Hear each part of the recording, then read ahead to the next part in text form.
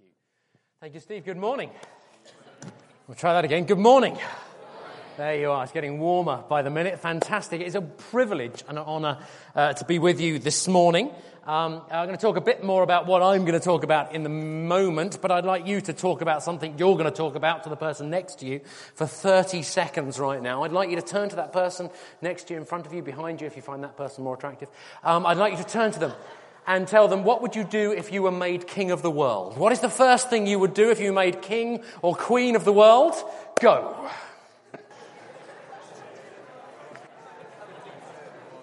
Okay. Another few seconds to decide what you'll do if you're king or queen of the world.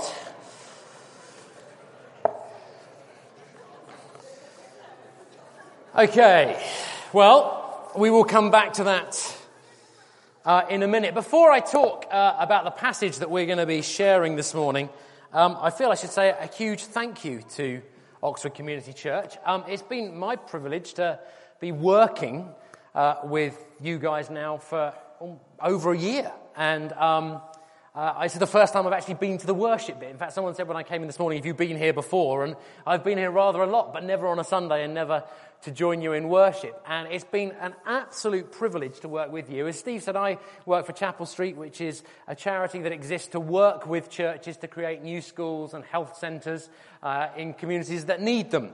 And Oxford Community Church contacted us sort of 18 months ago or something, maybe slightly longer now, saying, look, we've always had this vision of doing a school. We hear that you help churches to create schools that the government can fund for local communities. And we started talking about what we could do together. And it's been brilliant to gradually see this dream for Tyndale Community School come closer and closer to reality. I also, as Steve mentioned, I'm part of a Salvation Army community church called the Rains Park Community Church near Wimbledon in southwest London.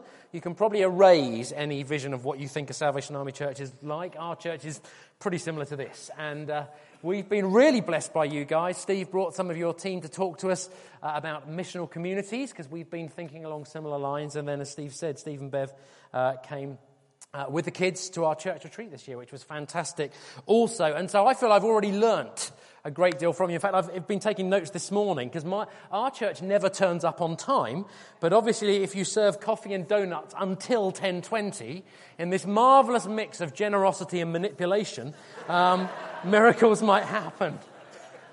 So a big thank you to you as Oxford Community Church. In truth, and I say this utterly seriously, I think the thing I was trying to sum up why I feel so grateful to you, I feel grateful for Oxford Community Church because in the last 18 months, you've helped me to believe more in the church. I'm a theologian, and unlike some theologians, I do not have a problem believing in God. But sometimes I do have a problem believing in the church. And working with you guys has given me a huge belief and a huge sense of confidence that the local church really is the hope of the world. It is really the presence of God in the community. And what's more, it's a privilege to be here speaking on John. I would travel pretty much any distance to speak on two books of the Bible, one on John. I'll speak anywhere on John to any group of people, regardless of whether they stay awake or not. We offer you that now.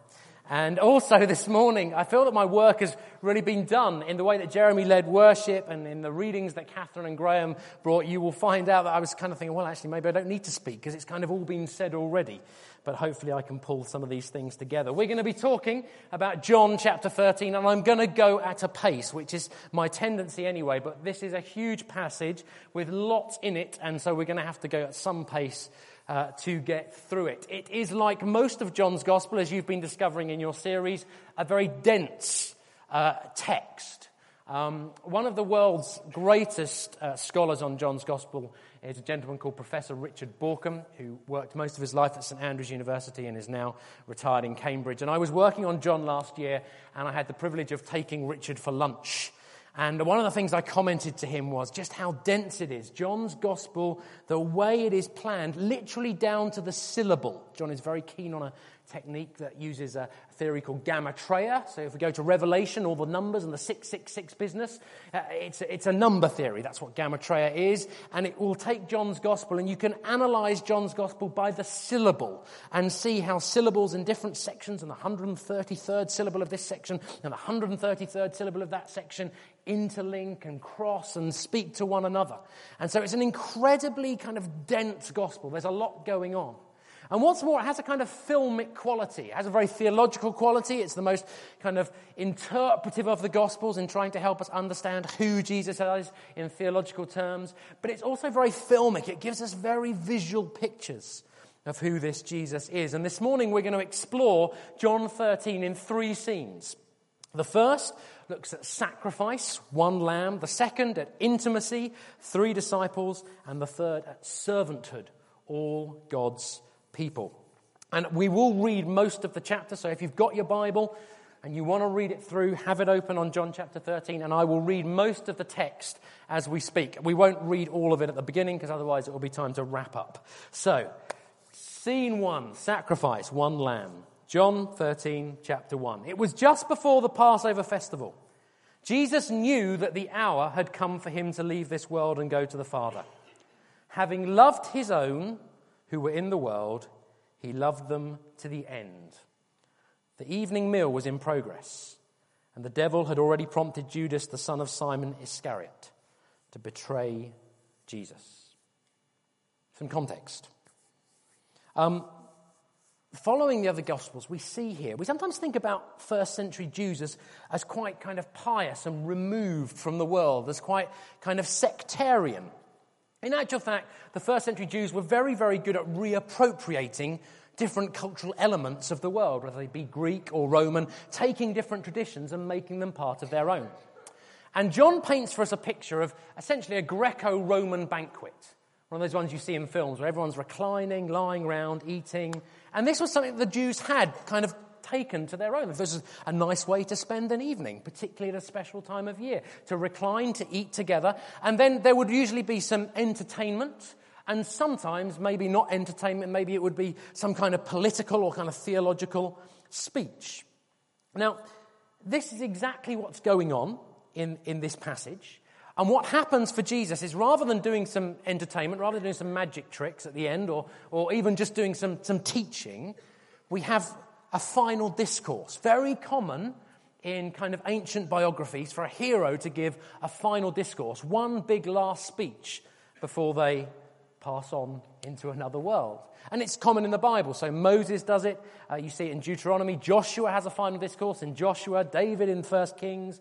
Jesus does it in Luke, and obviously here in John. Paul does it in Acts, and Peter does it in 2 Peter, this final discourse to his disciples. And there are key words right from the beginning. In John, there are very key words that run right through the gospel, and they point to one another, and every time they come up, they have sort of various meanings and various levels of interpretation. Verse 1a, it was just before Passover. This is a signpost. In John's gospel, if there is a story about a celebration, particularly one of the feasts of Israel, there is an implicit claim that Jesus is fulfilling that feast. It was just before Passover. We know now by now, this is John chapter 13, we've been reading for 13 chapters. We know by now that Jesus is suggesting that he is the fulfillment of the Passover. And in actual fact, this scene differs in John's gospel quite considerably from the synoptics. So for the synoptics, this Passover meal, this Last Supper, this final discourse, is the kind of Eucharist celebration. It's where Jesus kind of gives the bread and the wine and my body and my blood. But actually, John doesn't do that. One scholar, Craddock, says Jesus doesn't need to celebrate Passover. He is the Passover. And he doesn't need to do the Eucharistic bit. He's done that already. He does that in chapter 6. He does that, I am the bread of life. He talks about this idea of him being given to the world 7 chapters before this. And what's more, Jesus' soul was one of the mysteries in the other narratives of the Passover. Because one of the things that seems missing from the other Gospels is the presence of a lamb. Quite essential to the Passover was the eating of a lamb. That was part of the whole deal. But there doesn't seem to be a lamb involved in the other Gospels, and so hence that said some scholars has led them to say, actually, is it a Passover meal? But for John, it's obvious where the lamb is. Right at the beginning of John's Gospel, chapter 1, when John the Baptist first announces Jesus, look, the Lamb of God who takes away the sins of the world. Jesus is the Lamb. John 13 verse 1b, John says, Jesus knew the hour had come to leave this world and go to the Father. The hour is important in John's Gospel. It's anticipated 3 times. It's in chapter 2 when Mary says, go on, turn the water into wine. Jesus basically says, this is not the hour. It's anticipated in chapter 7. It's anticipated again in chapter 8. The hour comes 4 different times in John's Gospel. Happens at the triumphal entry in chapter 12. This is the hour. Happens now in 13. Happens in 17 verse 1 when Jesus is praying before his arrest. And we have this moment, the hour has come. The lamb is going to be given, sacrificed. The body is going to be broken for all of us. The Eucharist is going to take place. And then in verse 1c, this lovely line, having loved his own who were in the world, he loved them to the end. That word end means to the end of time, and it also means to the utmost. He loved them to the end. He loved them as much as he could love them. He loved them with as much as he had. He loved them with the utmost that he had. Jesus loves us to the end. And yet in verse 2 we discover that Judas is ready to betray Jesus. Jesus knows that Judas is about to betray him, and John makes a point, but he loved them to the end. We'll come back to that. Verse 3, Jesus knew that the Father had put all things under his power and that he had come from God and was returning to God. So he got up from the meal, took his outer clothing and wrapped a towel around his waist. After that, he poured water into a basin and began to wash his disciples' feet, drying them with the towel that was wrapped around him. Just think about that first line. Jesus knew that the Father had put all things under his power. Jesus knows that he is now King of the world. I don't know what you chose for the first thing you would do, but Jesus stands up and he takes a cloth and he begins to wash his disciples' feet. A really important point in John's Gospel is this. Jesus is not God on his gap year.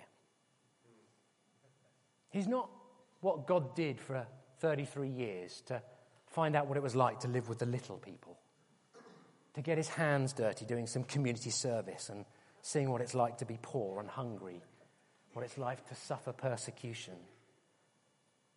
For John, this picture of Jesus is who God is through all time. And that's why for John, his view of Jesus, from John the Baptist first saying, here is Jesus, the Lamb who takes away the sin of the world, through to Jesus now the Lamb in the Passover celebration, through to Jesus in the book of Revelation, at the climax of history and revelation, is framed by this idea of a lamb. I was really lovely that I've not sung that song this morning that Jeremy led, the Holy, Holy, Holy song, but the hymn one I had, the second one I hadn't. And it's a beautiful picture of some of the images and the imagery of Revelation 4 and 5. And Revelation 4 and 5, this climax of kind of John's view of God, it is very filmic. It's like a long shot. It's like one of those films which is kind of slowly zooming in. You start a long way out. And you zoom ever closer, and you're not quite sure what you're going to find when you finally focus on the final frame. I'm going to read it. I'm going to read it very quick. Revelation chapter 4, verse 1. After this I looked up, and there before me was a door standing open heaven. And the voice I had first heard speaking to me like a trumpet said, "Come up here and I will show you what must take place after this." At once I was in the Spirit, and there before me was a throne in heaven with someone sitting on it.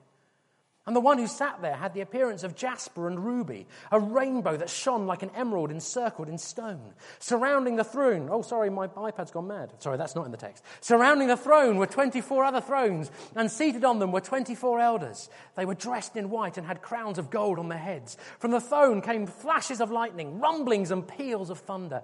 In front of the throne were 7 lamps blazing. These are the 7 spirits of God. Also in front of the throne there was what looked like a sea of glass, clear as crystal. We start to zoom in closer. In the center, around the throne, there were 4 living creatures, and they were covered with eyes in front and in back. The first living creature was like a lion, the second was like an ox, the third had a face like a man, the fourth was flying like an eagle. Each of the 4 living creatures had 6 wings and was covered with eyes all around, even under its wings. Day and night they never stopped saying, "Holy, holy, holy is the Lord God Almighty, who was and is to come." We move closer. Whenever the living creatures give glory, honor, and thanks to him who sits on the throne and who lives forever and ever, the 24 elders fall down before him who sits on the throne and worship him. They lay their crowns before the throne and say, "You are worthy, our Lord and God, to receive glory and honor and power, for you created all things, and by your will they were created and have their being." We zoom in closer, chapter 5. Then I saw in the right hand of him who sat on the throne a scroll with writing on both sides and sealed with 7 seals. And I saw a mighty angel proclaiming in a loud voice, "Who is worthy to break the seals and open the scroll?" But no one in heaven or on earth or under the earth could open the scroll or even look inside it. I wept and wept because no one was found who was worthy to open the scroll or look inside. Then one of the elders said to me, "Do not weep. See, the Lion of the tribe of Judah, the Root of David, has triumphed. He is able to open the scroll and its 7 seals." And now we close in on the final throne, on the throne itself. And John says, "Then I saw a lamb, looking as if it had been slain."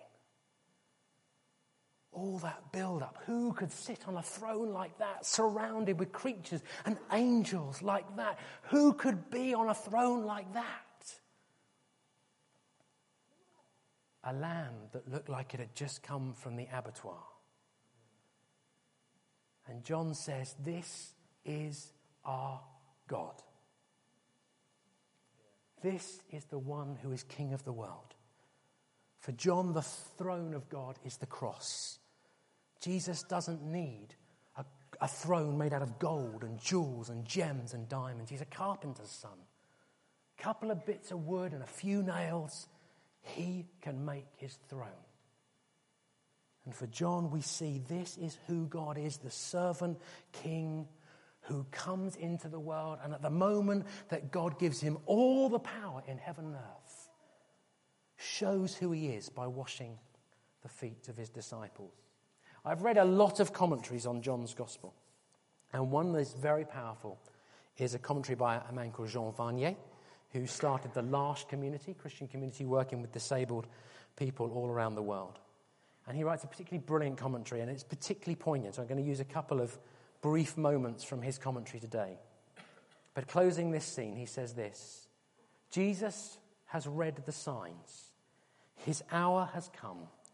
He has announced his message of love and is now going to offer himself up in humility, in weakness, and in silence, even to death. He will no longer defend himself. He will go to the very end of love. He will love totally and unconditionally, giving life, giving his life. He will reveal in a new way who he is and who God is." Scene 2, intimacy, 3 disciples. I don't know what you would do if you were made king of the world. One of the things I was thinking about today, I think I would have better rules about how we greet people. I work with lots of churches, and I must admit the process of initially greeting people is one of the most precarious things I do, because in different church traditions, there are different ways of greeting people. Have you noticed this? I grew up in a church where, to be honest, the only really holy way of greeting people was a steady handshake. Strong, firm, not too weak, and a kind of "God bless you," Very simple. And then when I was 18, I went on a gap year and discovered these things called charismatic Christians, and discovered they had all kinds of different greetings. And many of them seemed keen on hugging, but I discovered there were different hugs. So there's what I call the A-frame hug, which is where you bend from the waist and you gently do the God bless you pat on the back. There is no danger of any pelvic touching. It's a very holy hug. And then some people aren't happy with that. They really like the kind of body slam bear hug where they throw themselves into you. They kind of crush you until you fall on the ground dead, and they can raise you after being asphyxiated. And then there are people, and I find this quite scandalous, who even do kissing. And I'm never quite sure, when you come against a kissing Christian, how many you do. You know, is it one cheek, two cheeks, or is it one for the Father, one for the Son, and one for the Holy Spirit?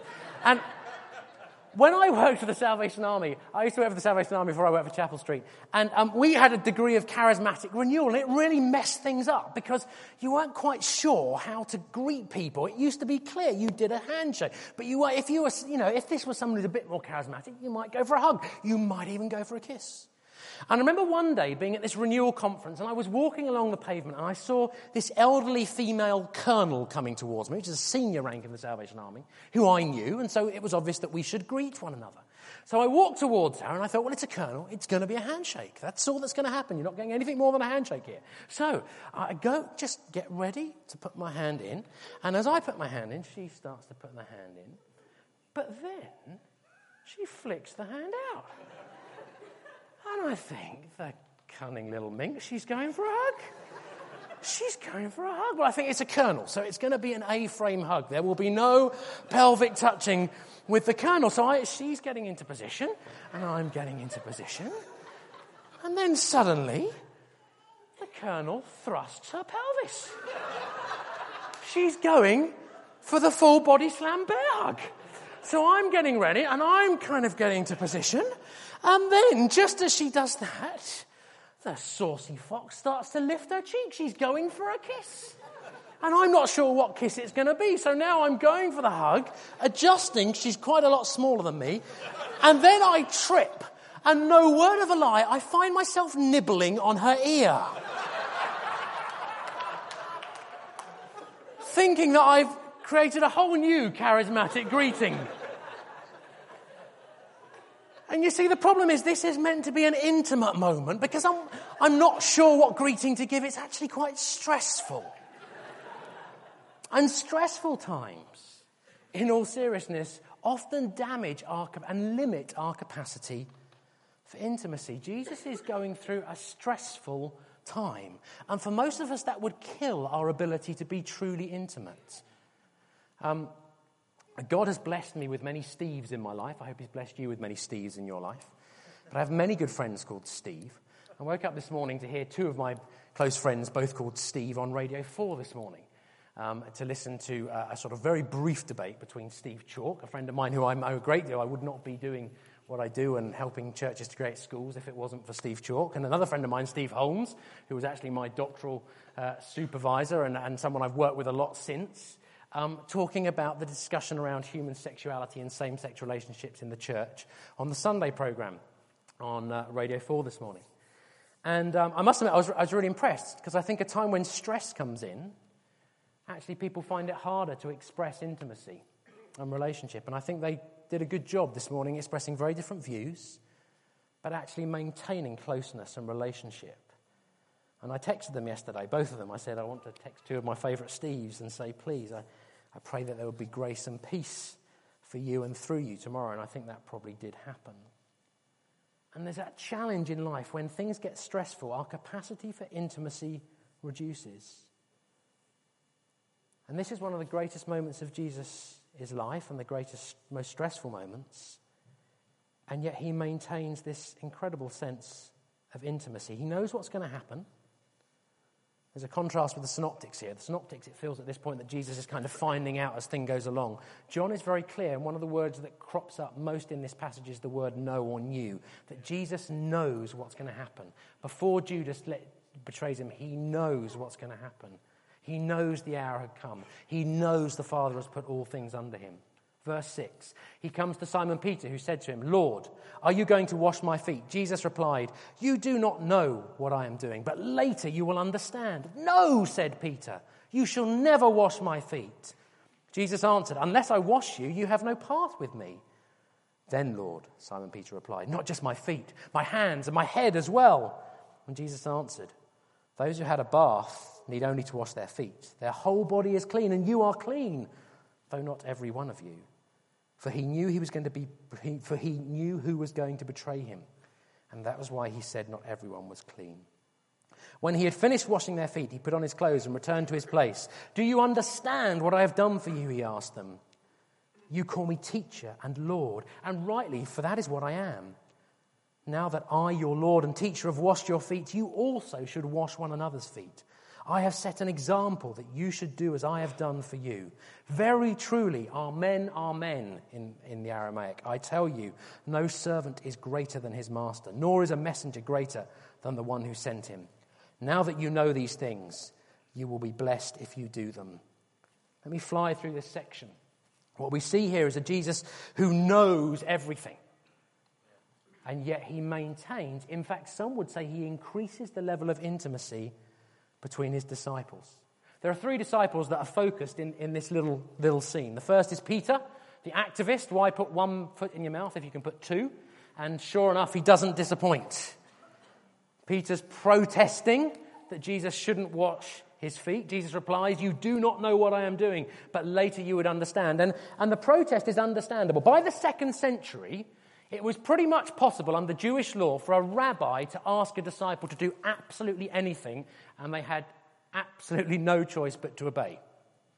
One thing that a rabbi couldn't ask their disciple to do was wash their feet. So in a culture where a rabbi could instruct his disciples to do anything, pretty much, but wouldn't go so far as to say, "Wash my feet," Jesus, the rabbi, now says, "I'm going to wash your feet." And for Peter, he needs to know that Jesus is the king, the power broker, that he is in control, that he is in command.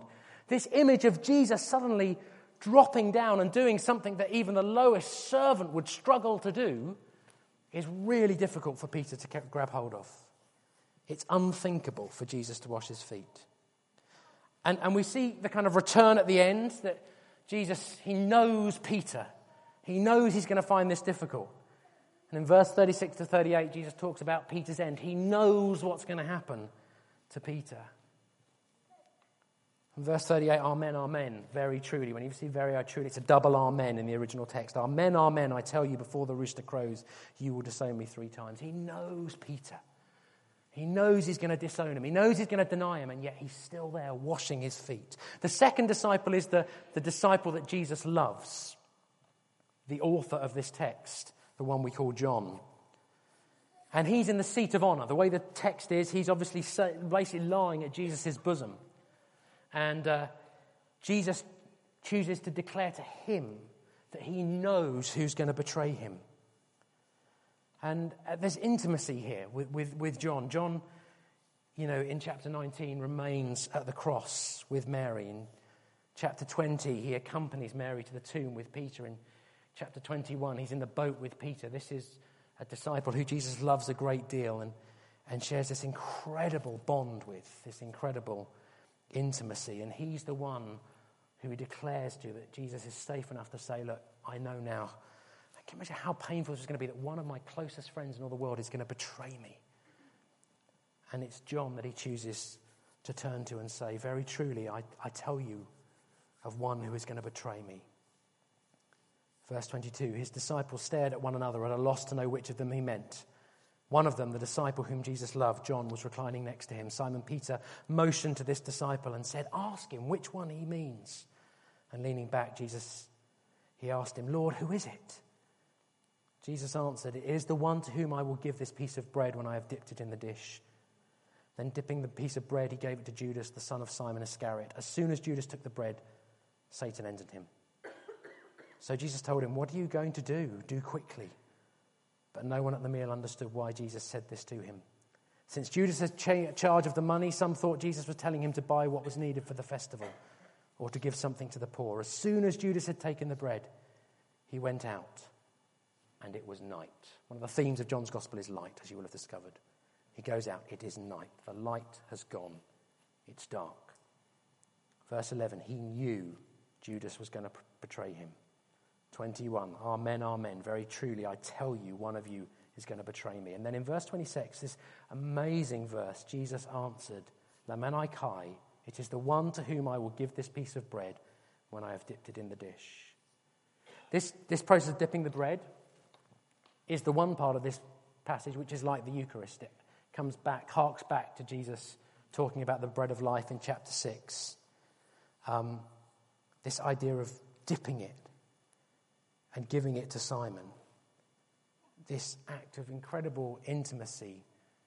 He knows that this guy is going to betray him, and so what does he do? He takes the symbol of his own very broken body and he gives it to Judas. He gives himself. Again, John wants us to know that Jesus is the one who's in control of events, but yet he remains this incredible intimacy. He reserved the most intimate act in the whole of this passage for the one who is about to betray him. I think there's a fear that most of us have, that if anyone really, really knew us, that they would have to betray us, that they would have to deny us, that they wouldn't be able to carry on knowing us. And yet Jesus really knows Judas, and he really knows what he's about to do, and he reserves an act of incredible intimacy as almost the final piece of communication between them. It's a beautiful film called The Lives of Others, one of my favourite films. It's about a Stasi, a member of the East German secret police, a Stasi officer who basically lives in the loft of an apartment block, spying on a playwright and his girlfriend, who is the country's leading actress at the time, because the Stasi are convinced that they are involved in revolutionary activities, which they're not. And one of the horrible side plots is that this woman, who is an actress, is being blackmailed into having sex with a government minister. And she has no choice, because if she does not do it, he's threatened all kinds of horrendous things against her boyfriend. And one night, going home from being in this loft, listening to every conversation, knowing these people in the most incredibly intimate way, the Stasi officer goes into a bar for a drink, and it just so happens that this actress, on the way back from this sordid kind of sexual thing with this government minister, finds herself going into the same bar. And at first he doesn't know what to do. Should he go because his cover's about to be blown? But instead, actually, he chooses to sit with the actress. And he says, "Can I say something? I know who you are, and I think you're amazing." And the actress says, "Look, you don't know me. You might have seen me on the stage, and you might have seen my picture in a magazine, but you really don't know me." And he looks at her and says, "No, I really know you. I know who you are, and I think you're amazing." And the God that we worship looks at us today and says, "I really know who you are. I know you better than you know yourself. And I think you're amazing." Jean Vanier sums up this part of the passage in utter beauty. Talking about Jesus, he says this: "He needed his mother to feed him, love him, and be in communion with him. He needed the Samaritan woman and asked her for water.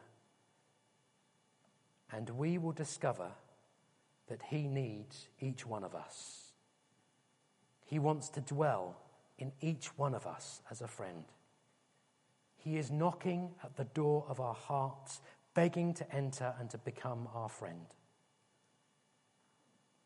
The history of humanity has changed since God has knelt humbly at our feet, begging our love.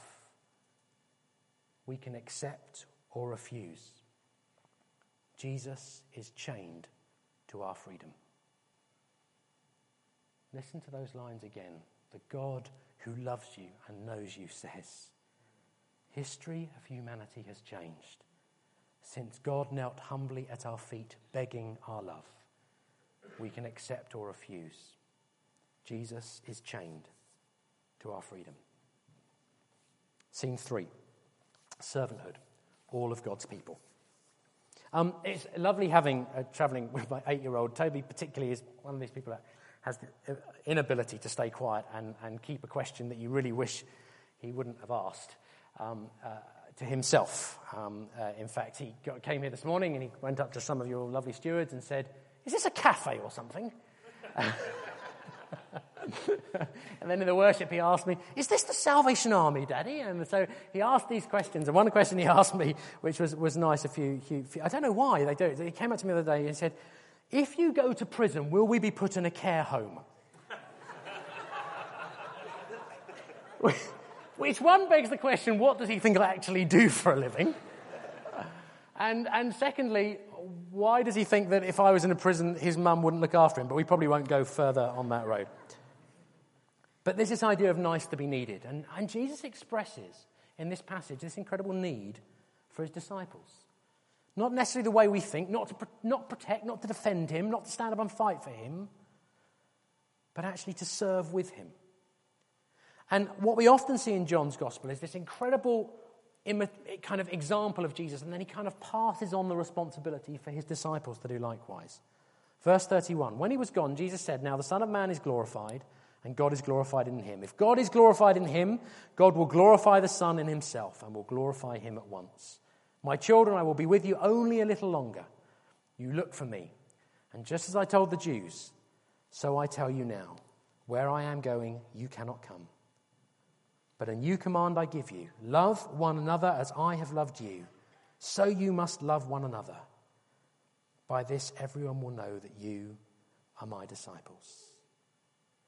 The Johannine community, so the community of Christian believers that kind of gathered first around this gospel, that shared this gospel on a weekly basis as a way of expressing their newfound faith in Jesus, regularly used to wash one another's feet.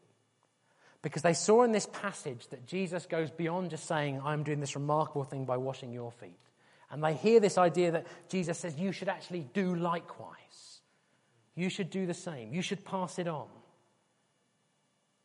Love other people as I have loved you. And in some ways, the command to love one another is not new. But the idea of love one another as I have loved you, knowing what Jesus is about to do, is an outrageously big challenge to make to the Christian community. And yet the Johannine community lived trying to imitate Jesus in this. Jesus is asking his disciples not just to believe in him, but to share him with others. Now they must imitate. In verse 36 to verse 38, we have that discussion with Peter, where Jesus is basically saying, you will imitate me. You will imitate me in the way you die. There will be a day when someone comes and calls on you and dresses you and prepares you for your end in the way that that's about to happen to me. But that's not ready now. That's for the future. And the point is, many of these guys ended up imitating Christ in their death. Not all of the people at that meal die as martyrs, but all of them led incredible lives in imitating Christ in different ways, and they laid down a challenge to the church. It's a lovely story about St. Lawrence, who was a church leader in Rome around 258, I think he was born, AD. And at that time, the church was beginning to assume real power, and the Romans felt that the church had real wealth. And so as the leader of the church in Rome, the Roman authorities came to St. Lawrence and demanded that he come to the assembly of Rome and present to them the riches of the church. And so a few days later, St. Lawrence turned outside